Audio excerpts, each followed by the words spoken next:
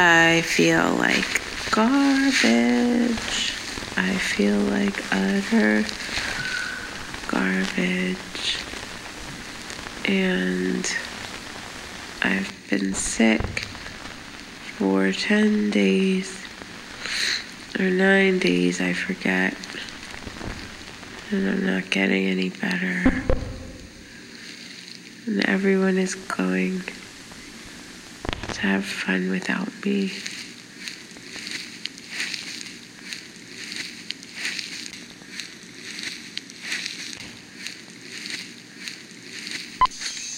The woman invested in a rope barrier with a green velvet rope that she carried around in her backpack like a tripod. She assembled it when she sat down on the subway. She assembled it at work when she responded to emails. She placed it beside her when she visited the cemetery and in front of the shower when she washed. Her husband sometimes stood on the other side of the rope and watched her rest in bed. When driving in the mountains, she assembled it across her lap like a second seatbelt. There were lynx and black widow spiders in the forests nearby, so she assembled the rope barrier while she bird watched. She heard somewhere to never turn her back on Mother Earth, but it felt okay to do it this way. Eventually, the woman and her family moved into a brick house with a turret and a gargoyle. The woman began to feel an occasional presence, like a heavy judgment or a fallen angel, so she assembled the rope barrier whenever she felt a chill creep up. Her friends called it the meditation median, despair wall, and crossing the line. Her niece called it the slinky barrier. For birthdays, she occasionally received replacement ropes from her family in novelty colors like glow-in-the-dark or snakeskin. The woman brought the rope barrier to functions. If she was seated next to someone who she didn't like, she put it between their chairs. When she ignored phone calls, she assembled it as a symbolic gesture. The woman's sneaky distrust of things grew. Her sister moved to the other side of the country, started practicing mindfulness and seeing a therapist. The sister sent happy letters, and the woman enviously read them in bed while her husband watched. After a while, the woman still used her rope barrier, but it no longer protected her. Her hands shook when she hooked the rope onto the posts. The rope twisted and frayed. The colors faded. She placed the rope barrier between her baby son and dessert until his vegetables were eaten, but he still didn't listen. A man at the airport tried to steal it when she rummaged through her bag. Members of the mafia moved 2 houses down. The woman put the rope barrier across the porch steps, but the mailman or the wind would knock it down. Termites infested the walls of her house, and what was she supposed to do about that? The woman both despised the rope barrier and hissed at those who approached it. She felt singled out and angry at the things that were bigger than her. It felt now as if she was forced to put herself on sides of things that she encountered, and that she often chose the wrong side. She wanted a rope barrier for her rope barrier, or a long rope that coiled against her body. No, she didn't want ropes. She wanted curtains and blockades and stacked tires and legal representation. She became irritable and violent. She went into the garden with an axe and started knocking the heads off the sunflowers. She swung it at an ancient oak tree. She tried splitting a rock. She imagined the sound of rustling in the distant hedges and pursued the sound with passion. And when she saw the rope barrier, she brought the blade down, again and again.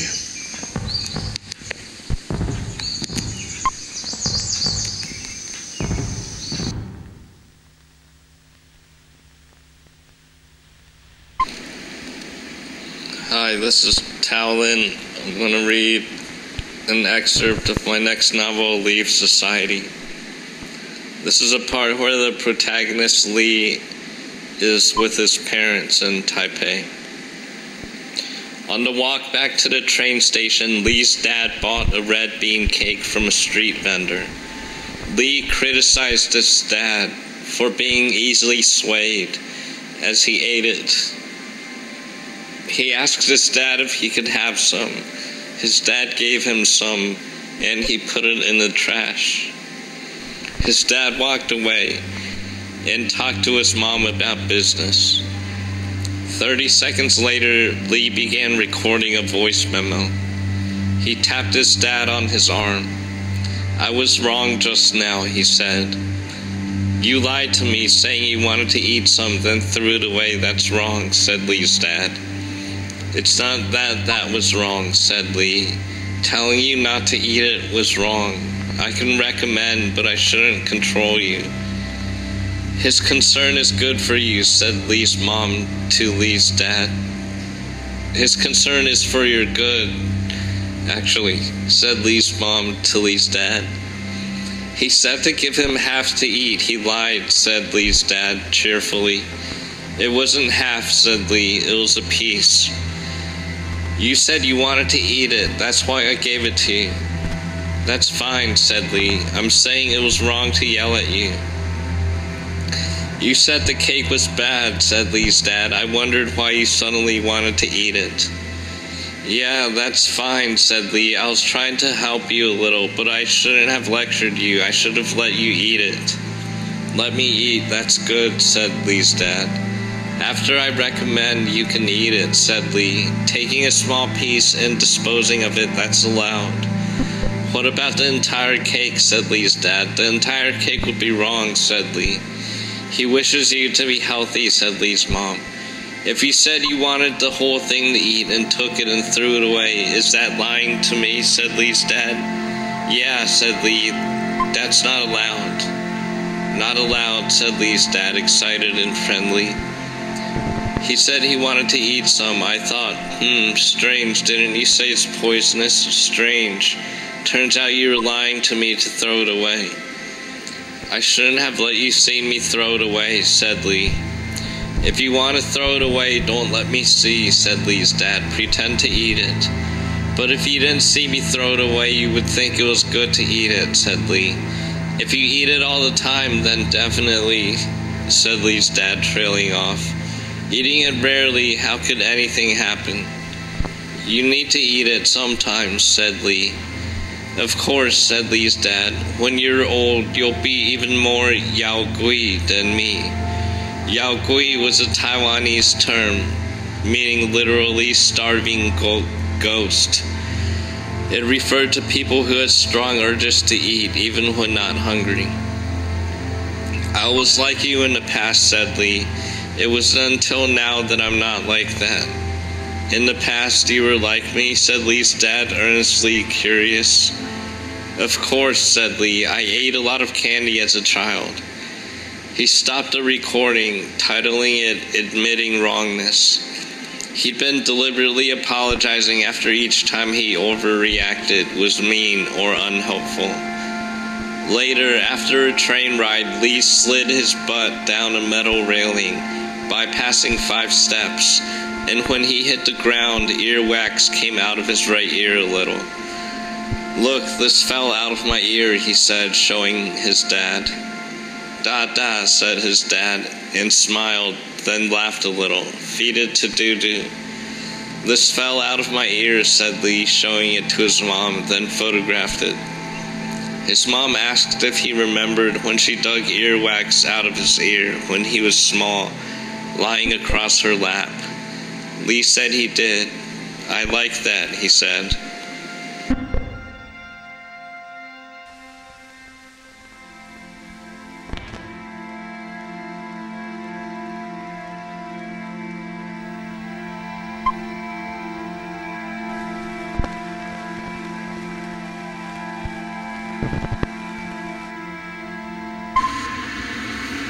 Late at night, the cancer fears band together like 3, 2, 1, go. And then I'm up, if I ever went to sleep at all, wondering which one I'm going to get. Ovarian feels likely, but I also believe deeply that I'm a prime candidate for some more humiliating genre, such as rectal. I spent some wonderful dumb years smoking, so don't think I've ruled out lung. And because I've always felt like I can't quite move right, bone seems fitting. My mother has leukemia, a blood cancer. Her sister died of colon cancer. Why should I believe I'm getting out of here alive?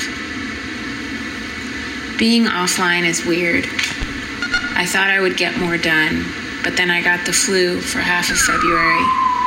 I'm still coughing. I alternated between feeling bored and delirious, and it was hard to concentrate on a book or even TV. I wanted to scroll endlessly through my phone, but it also felt good to not let myself. Now that I'm finally better, I'm enjoying the relative quiet.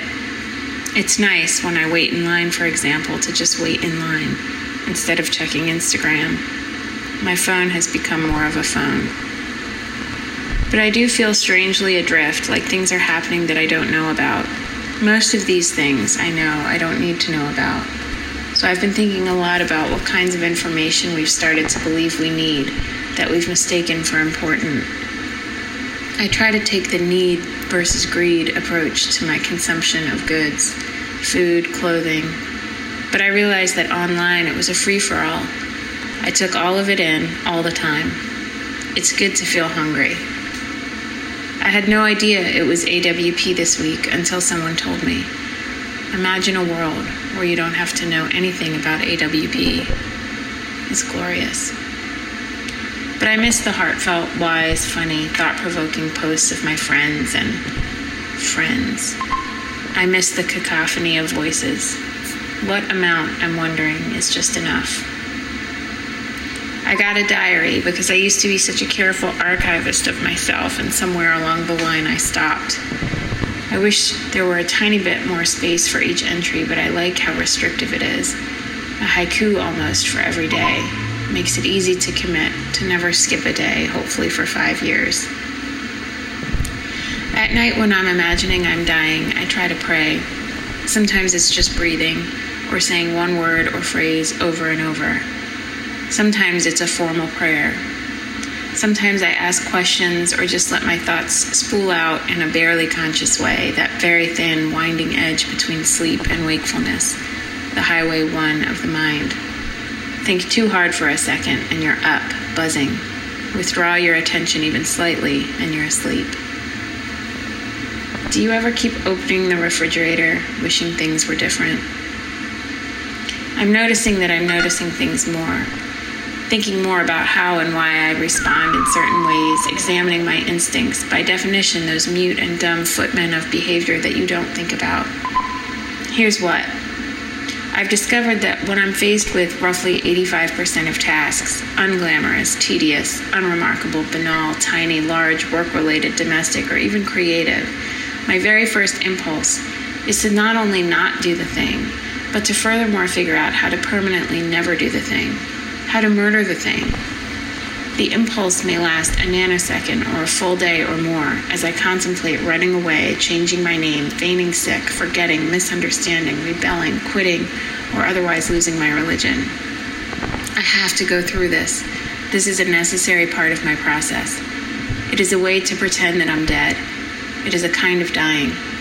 Ultimately and always, I do the thing, and I try hard to do it well. I gird my loins, or whatever that expression is, and I go, 3, 2, 1. I had babies like this. I wrote a book like this. I go to sleep like this and wake up like this. I get under my own skin. Grit and determination, but first, agony and woe.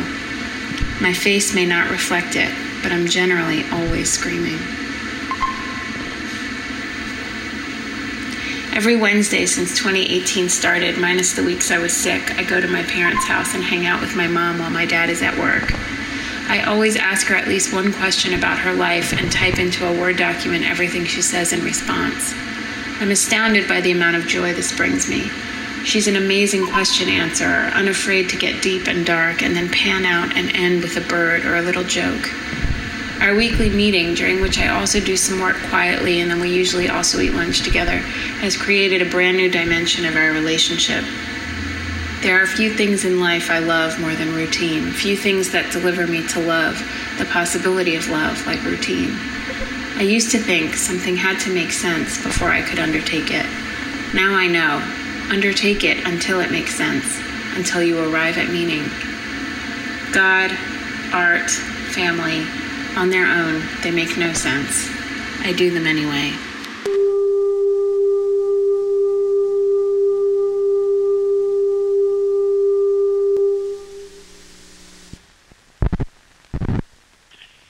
The last thing I saw was a hallway ceiling, 4 feet wide, finished along its edges with a plaster molding that looked like a long row of small fish, each trying to swallow the one ahead of it. The last thing I saw was a crack of yellow sky between buildings, partly obscured by a line of washing. The last thing I saw was the parapet, and beyond it the trees. The last thing I saw was his badge, but I couldn't tell you the number. The last thing I saw was a full shot glass, slid along by somebody who clapped me on the back. The last thing I saw was the sedan that came barreling straight at me while I thought, it's okay, I'm safely behind the window of the donut shop. The last thing I saw was a boot, right foot, with nails protruding from the instep. The last thing I saw was a turd. The last thing I saw was a cobble. The last thing I saw was night. I lost my balance crossing Broadway and was trampled by a team of brewery horses. I was winching myself up the side of a 6-story corner house on a board platform with a load of nails to the cornice when the weak part of the rope hit the pulley sideways and got sheared. I lost my way in snowdrifts half a block from my flat. I drank a bottle of carbolic acid, not really knowing whether I meant to or not. I got very cold and coughed and forgot things. I went out to a yard to try and give birth in secret, but something happened. I met a policeman who mistook me for somebody else. I was drunk on my birthday, and I fell off the dock trying to grab a gold piece that looked like it was floating. I was hanged in the courtyard of the Tums before a cheering crowd and people clogging the rooftops of the buildings all around, but I still say that rascal had it coming to him. I stole a loaf of bread and started eating it as I ran down the street, but there was a wad of raw dough in the middle that got caught in my throat. I was supposed to get up early that morning, but I couldn't move. I heard a sort of whistling noise above my head as I was passing by the post office, and that's all I know. I was hustling a customer who looked like a real swell, but when we got upstairs he pulled out a razor. I owed a lot of rent and got put out, and that night curled up in somebody else's doorway, and he came home in a bad mood. I was bitten by that black dog that used to hang around, and I forgot all about it for 6 months or so. I ate some oysters I dug up myself. I took a shot at the big guy, but the hammer got stuck. I felt very hot and shaky and strange, and everybody in the shop was looking at me, and I kept trying to tell them that I'd be all right in a minute, but I just couldn't get it out. I never woke up as the fumes snaked into my room. I stood yelling as he stabbed me again and again. I picked up a passenger who braced me in the middle of Broadway and made me turn off. I shot up the bag as soon as I got home, but I think it smelled funny when I cooked it. I was asleep in the park when these kids came by. I crawled out the window and felt sick looking down, so I just threw myself out and looked up as I fell. I thought I could get warm by burning some newspaper in a soup pot. I went to pieces very slowly and was happy when it finally stopped. I thought the train was going way too fast, but I kept on reading. I let this guy pick me up at the party, and sometime later we went off in his car. I felt real sick, but the nurse thought I was kidding. I jumped over to the other fire escape, but my foot slipped. I thought I had time to cross the street. I thought the floor would support my weight. I thought nobody could touch me. I never knew what hit me. They put me in a bag. They nailed me up in a box. They walked me down Mulberry Street, followed by altar boys and 4 priests under a canopy, and everybody in the neighborhood singing the Libera me Domine. They collected me in pieces all through the park. They laid me in state under a rotunda for 3 days. They engraved my name on the pediment. They drew my collar up to my chin to hide the hole in my neck. They laughed about me over the baked meats and rye whiskey. They didn't know who I was when they fished me out, and they still didn't know 6 months later. They held my body for ransom and collected, but by that time they had burned it. They never found me. They threw me in the cement mixer. They heaped all of us into a trench and stuck a monument on top. They cut me up at the medical school. They weighed down my ankles and tossed me in the drink. They gave speeches claiming I was some kind of tin saint. They hauled me away in the Ashman's cart. They put me on a boat and took me to an island. They tried to keep my mother from throwing herself in after me. They bought me my first suit and dressed me up in it. They marched to City Hall holding candles and shouting my name. They forgot all about me and took down my picture. So give my eyes to the eye bank, give my blood to the blood bank, make my hair into switches, put my teeth into rattles, sell my heart to the junk man, give my spleen to the mayor, hook my lungs to an engine, stretch my guts down the avenue, stick my head on a pike, plug my spine to the third rail, throw my liver and lights to the winner, grind my nails up with sage and camphor and sell it under the counter. Set my hands in the window as a reminder. Take my name from me and make it a verb. Think of me when you run out of money. Remember me when you fall on the sidewalk. Mention me when they ask you what happened. I am everywhere under your feet.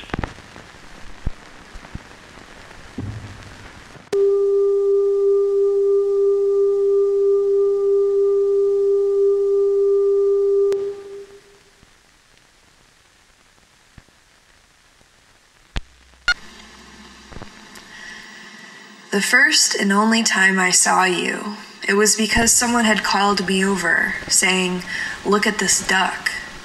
I had been looking at the swan in the nearby pond, admiring its elegance and its mysterious side-eye glance.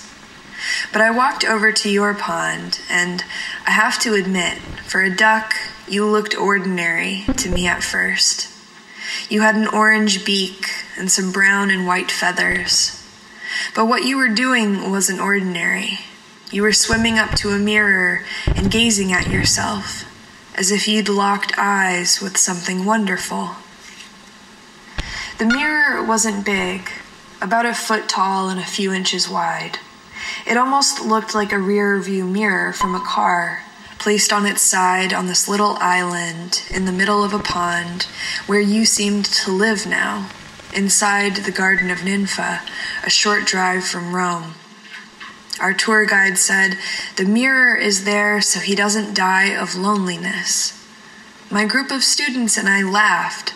Was this for real? The rumor was that you had forgotten to migrate with your flock.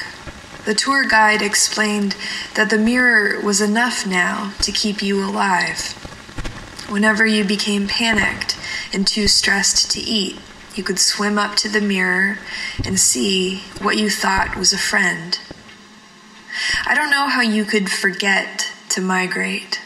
All the wings of your loved ones rising up to the sky in unison. Did you forget to look?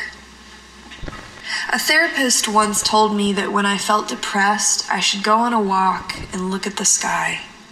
Something about the fresh air and remembering how small I am was supposed to help me. I think it did, but it occurs to me now that this is the opposite of what you were doing.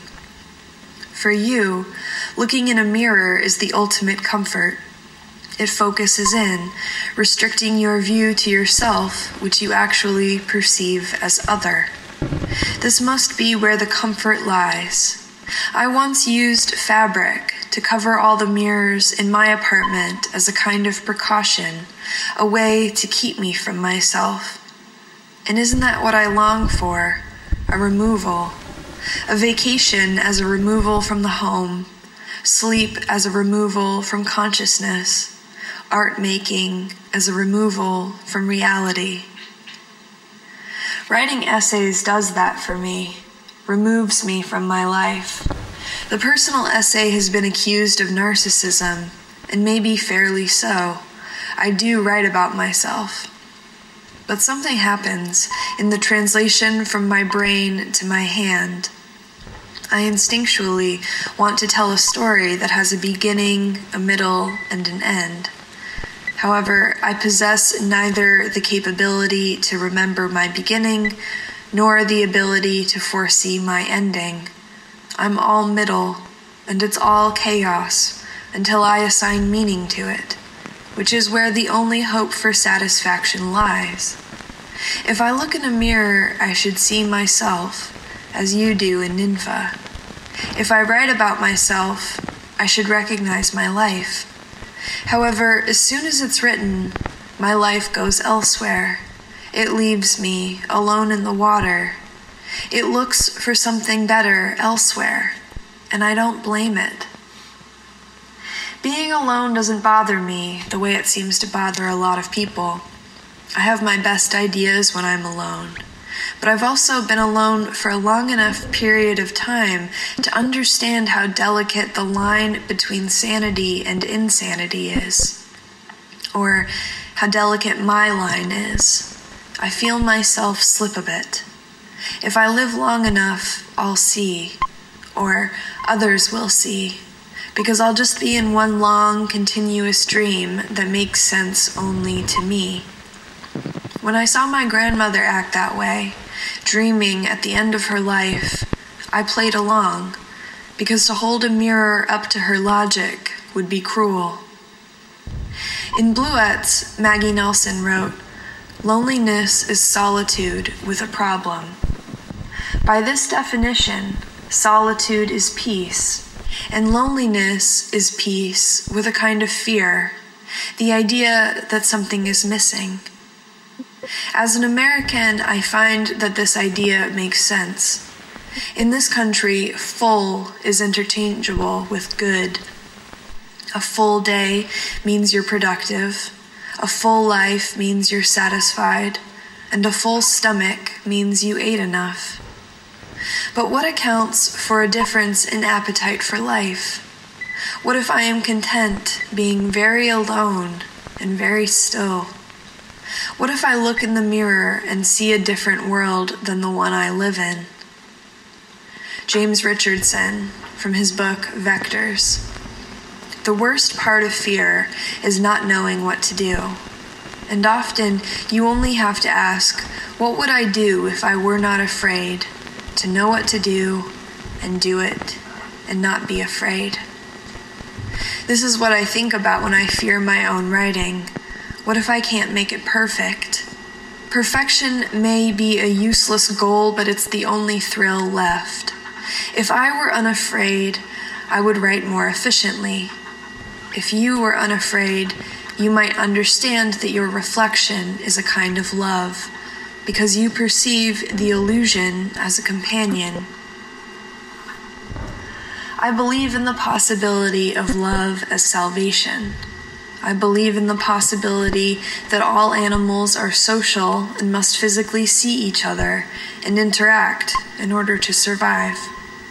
I believe that I have failed myself again and again, but that I can still look in a mirror and not want to die. That's what they call a step in the right direction.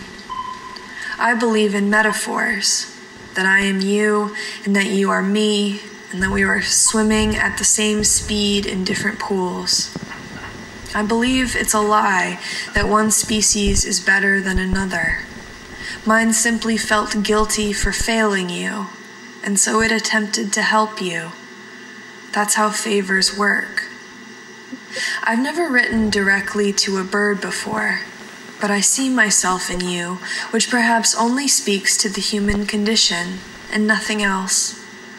So why write a letter at all? Well, I think a letter can be a kind of hand, and a hand can be a kind of mirror.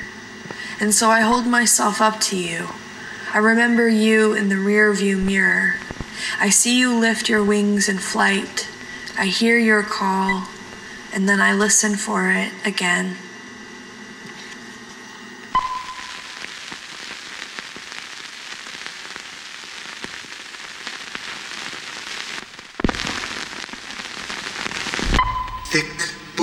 on mother shelf, pinnacled me or Tums. An excerpt from Camp Marmalade. Good morning, punctuated self. Lee Krasner proves it. Stay awake to the redemptive glyph.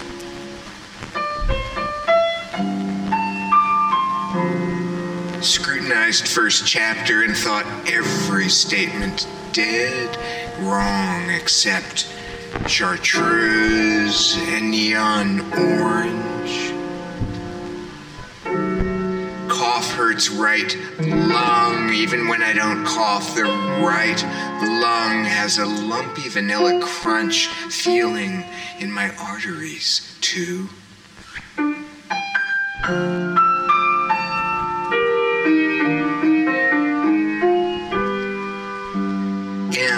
Said Fairy Queen is boring, but thick book of it on mother shelf, pinnacled me, or Tums, or Tums. Hans Belmer receives hate mail, USPS, grab bag of slain doll parts.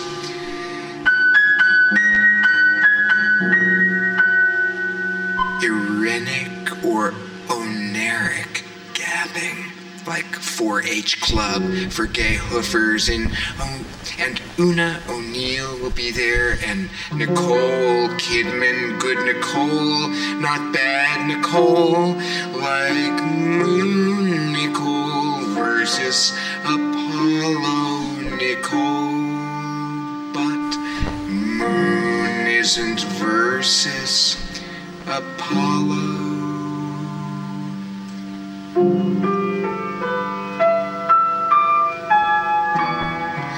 What is the Harlequin romance equivalent of friends, Romans, countrymen?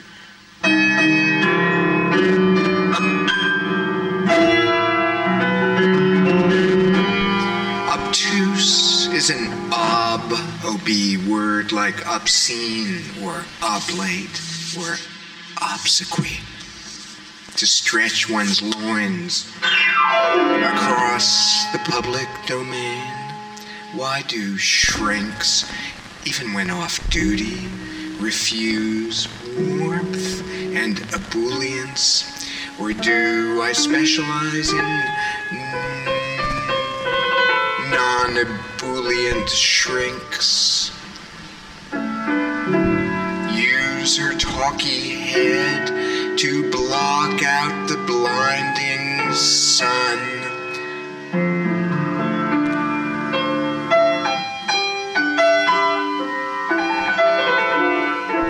Tidbit was dead woman's word. We shared tidbit and also transcendent, and now she's dead and I never told her. We shared tidbit and transcendent. Seeing I never sang for my father with my mother long ago in a movie theater. Be glad you never sang for your father.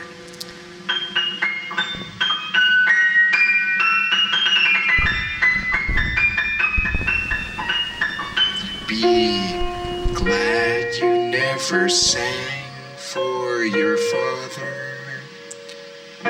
Trying to prove that I was Jewish despite ignorance of the covenant. I saw a disgruntled bride in flip-flops lift her wedding dress and walk at rush hour past Penn Station, stretched out like her dead nurse mother, whose malted milk taste I still can't fathom. Mother whose car we wrecked in stop-and-go traffic en route to Richard III or the Oristyle.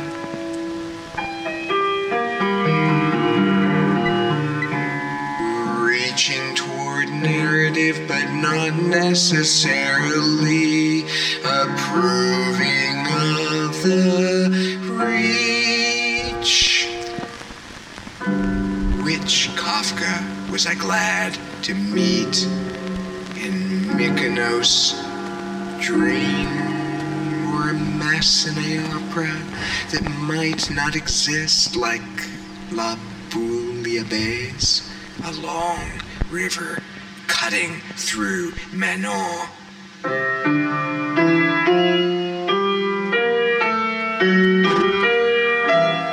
A good river advocating conversion to frivolity.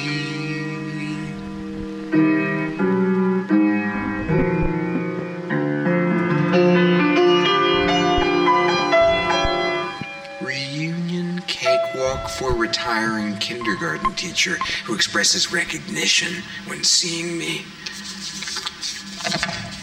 Rose glow reflected on dull warehouse, blue shined flat, and pink by emigration of rival color. Sped up from pink introjection, wanting to subdue him in a scenario of erotic torture based on my thinness and his fatness.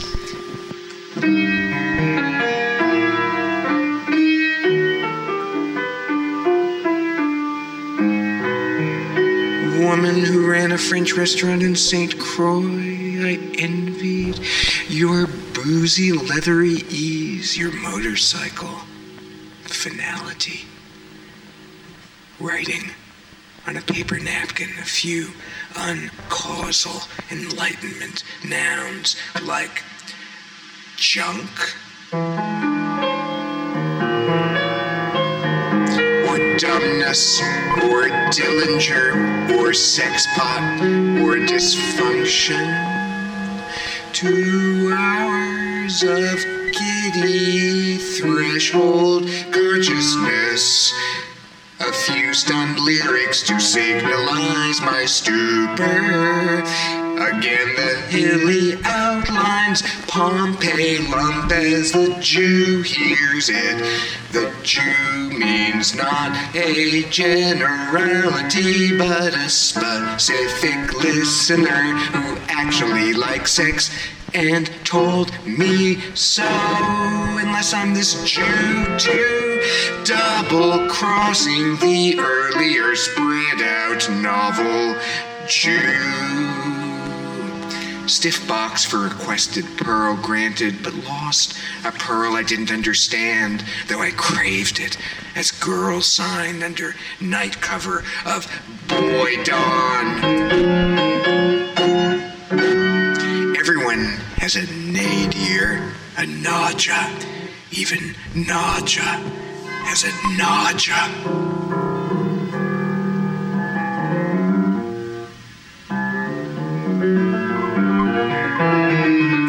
I spoke about the solidity of nouns, a you in the a you in the regarded eggy or jizzy corner.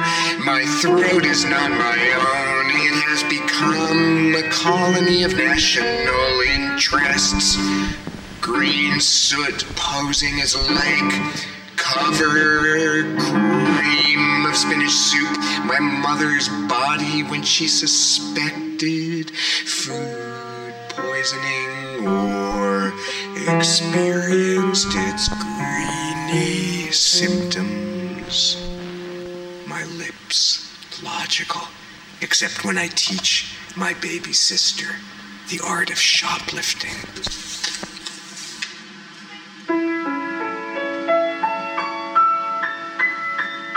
Morton Feldman was once my mother's friend. Is that fact her property?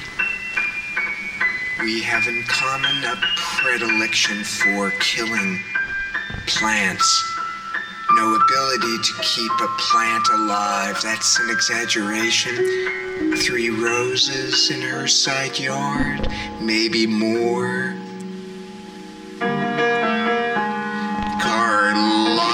My unmet to designate her with regal sobriquet. Another green succulent covering upon surface with scum. Skim the nitwit coating off my tongue.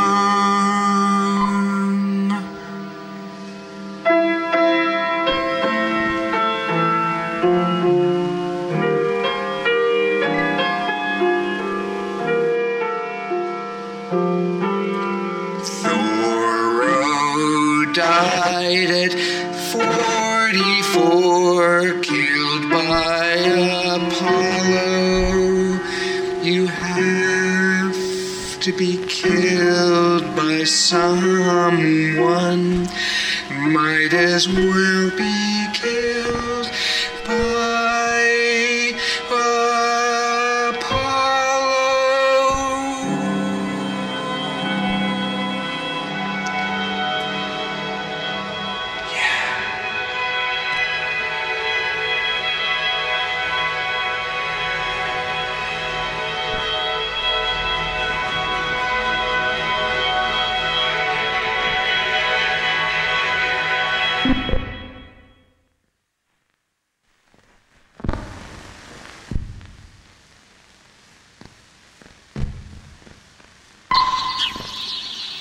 I live on the top floor of this block of flats. The building was built in the 1930s and retains a number of the original architectural and ornamental features.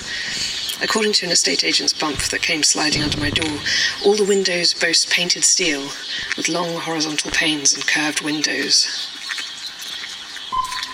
The corners are curved into bays. The very thought of windows boasting, I think.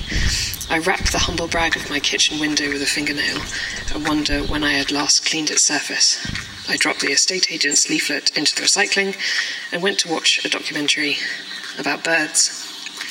Apparently magpies feel grief and on occasion hold funeral-type gatherings for dead members of their community. Some magpies have even been observed laying wreaths made of straw beside their comrades' bodies. All the experts on the documentary use very emotive language. With the curtains drawn and the evening settling down, the television throws strange blue shapes up and across the walls of my living room. Wrapped around a small communal garden, the block of flats is shaped like a horseshoe or a crab's pincer or a stiff hug. I have a good view of everything that goes on in the garden from my vantage point on the 4th story.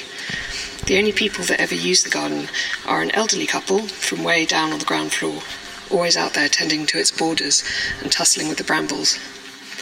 According to one of my neighbours, this couple moved into the block when it was brand new.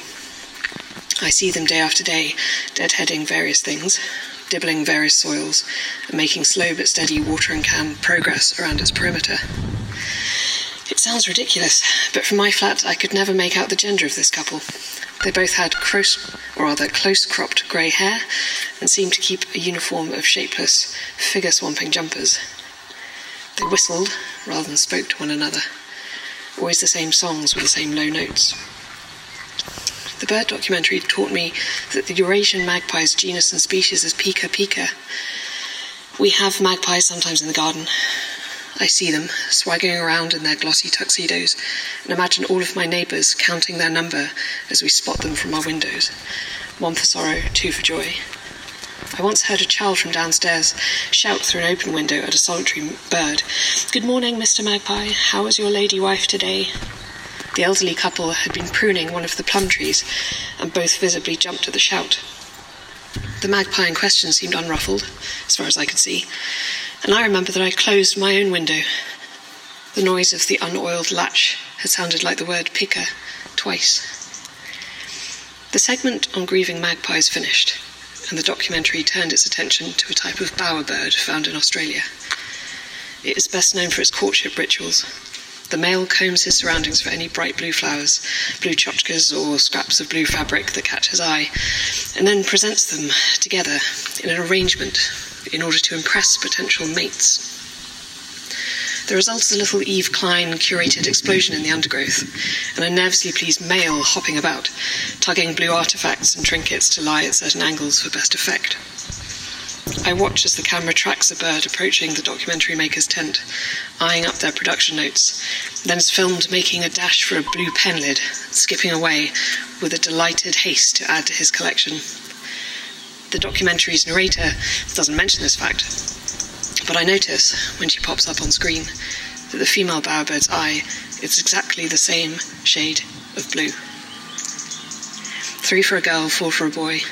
It is morning now, and word is going around about the block that one of the wandering, gardening couple is not well, too ill to leave their bed. The woman in the next door flat tells me that if the elderly couple could have been married, they would be celebrating their 60th anniversary this month. I don't ask how she knows this.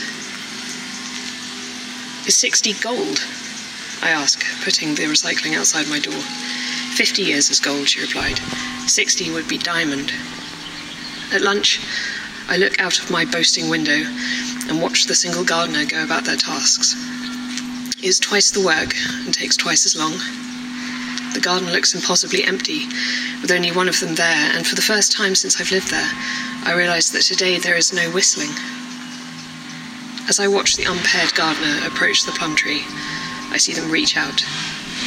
They touch the tree's outermost leaves with very gentle hands.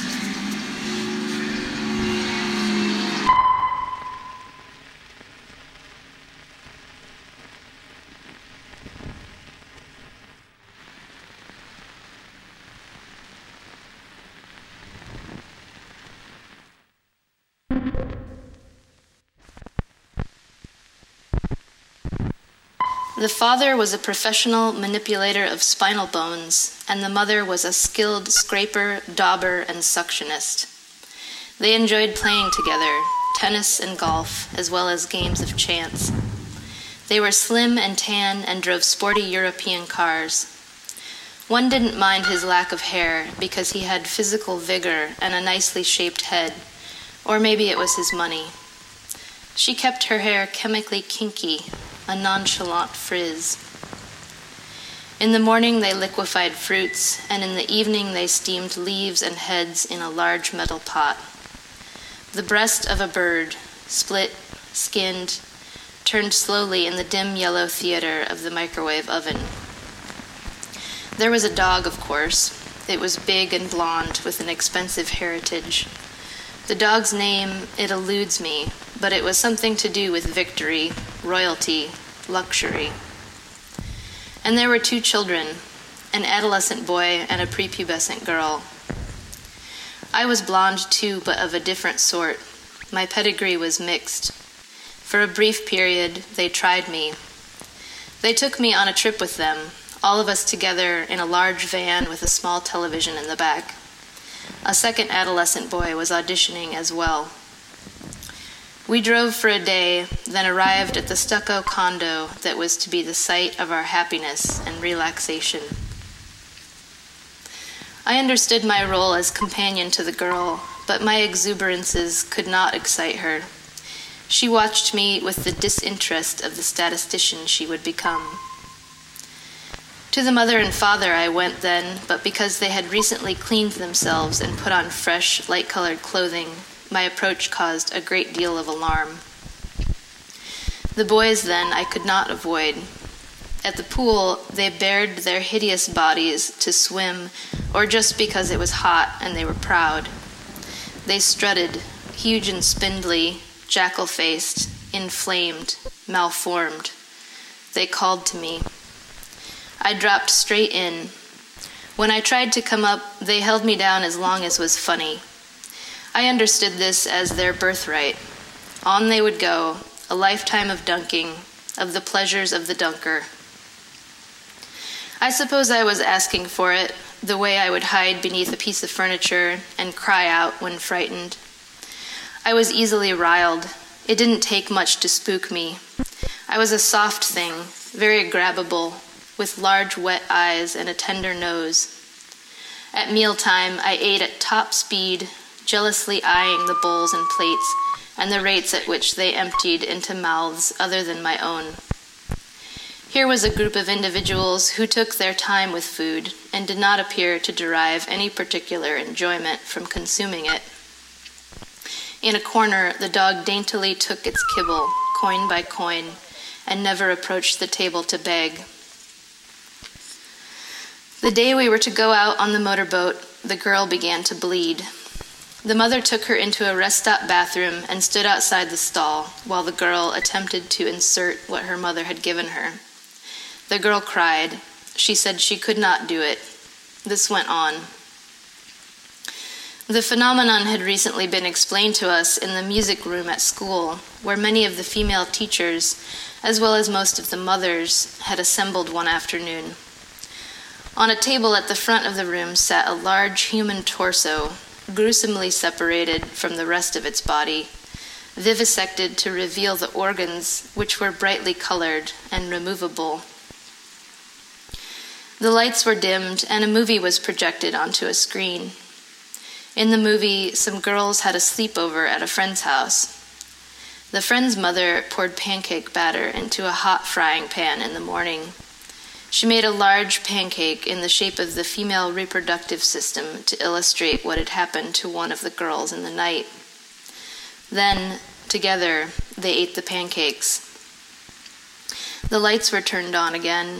Blood, sanitary napkins, and the importance of personal hygiene were discussed.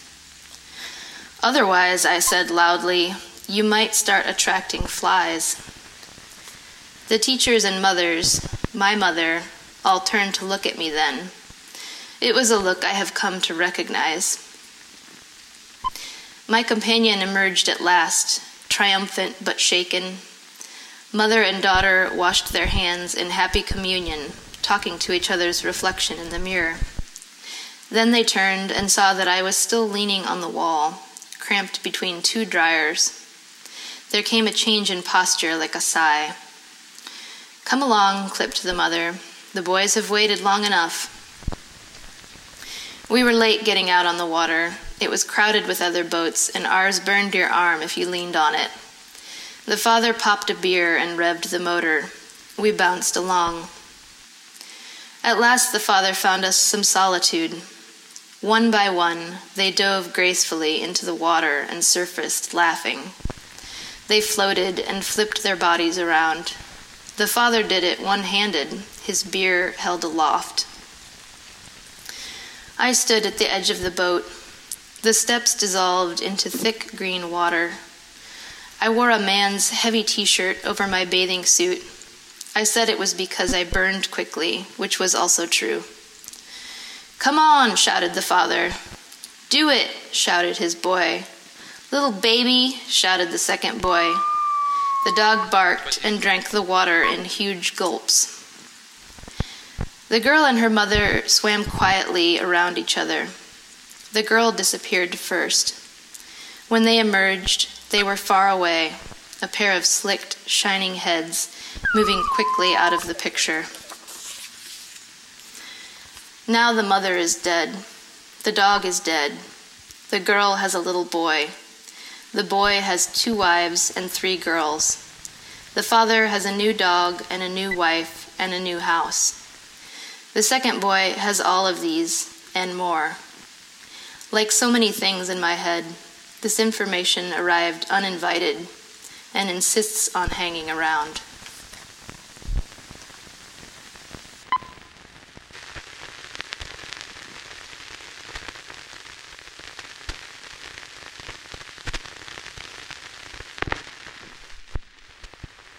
I'm gonna find a paper doll that I can call my own.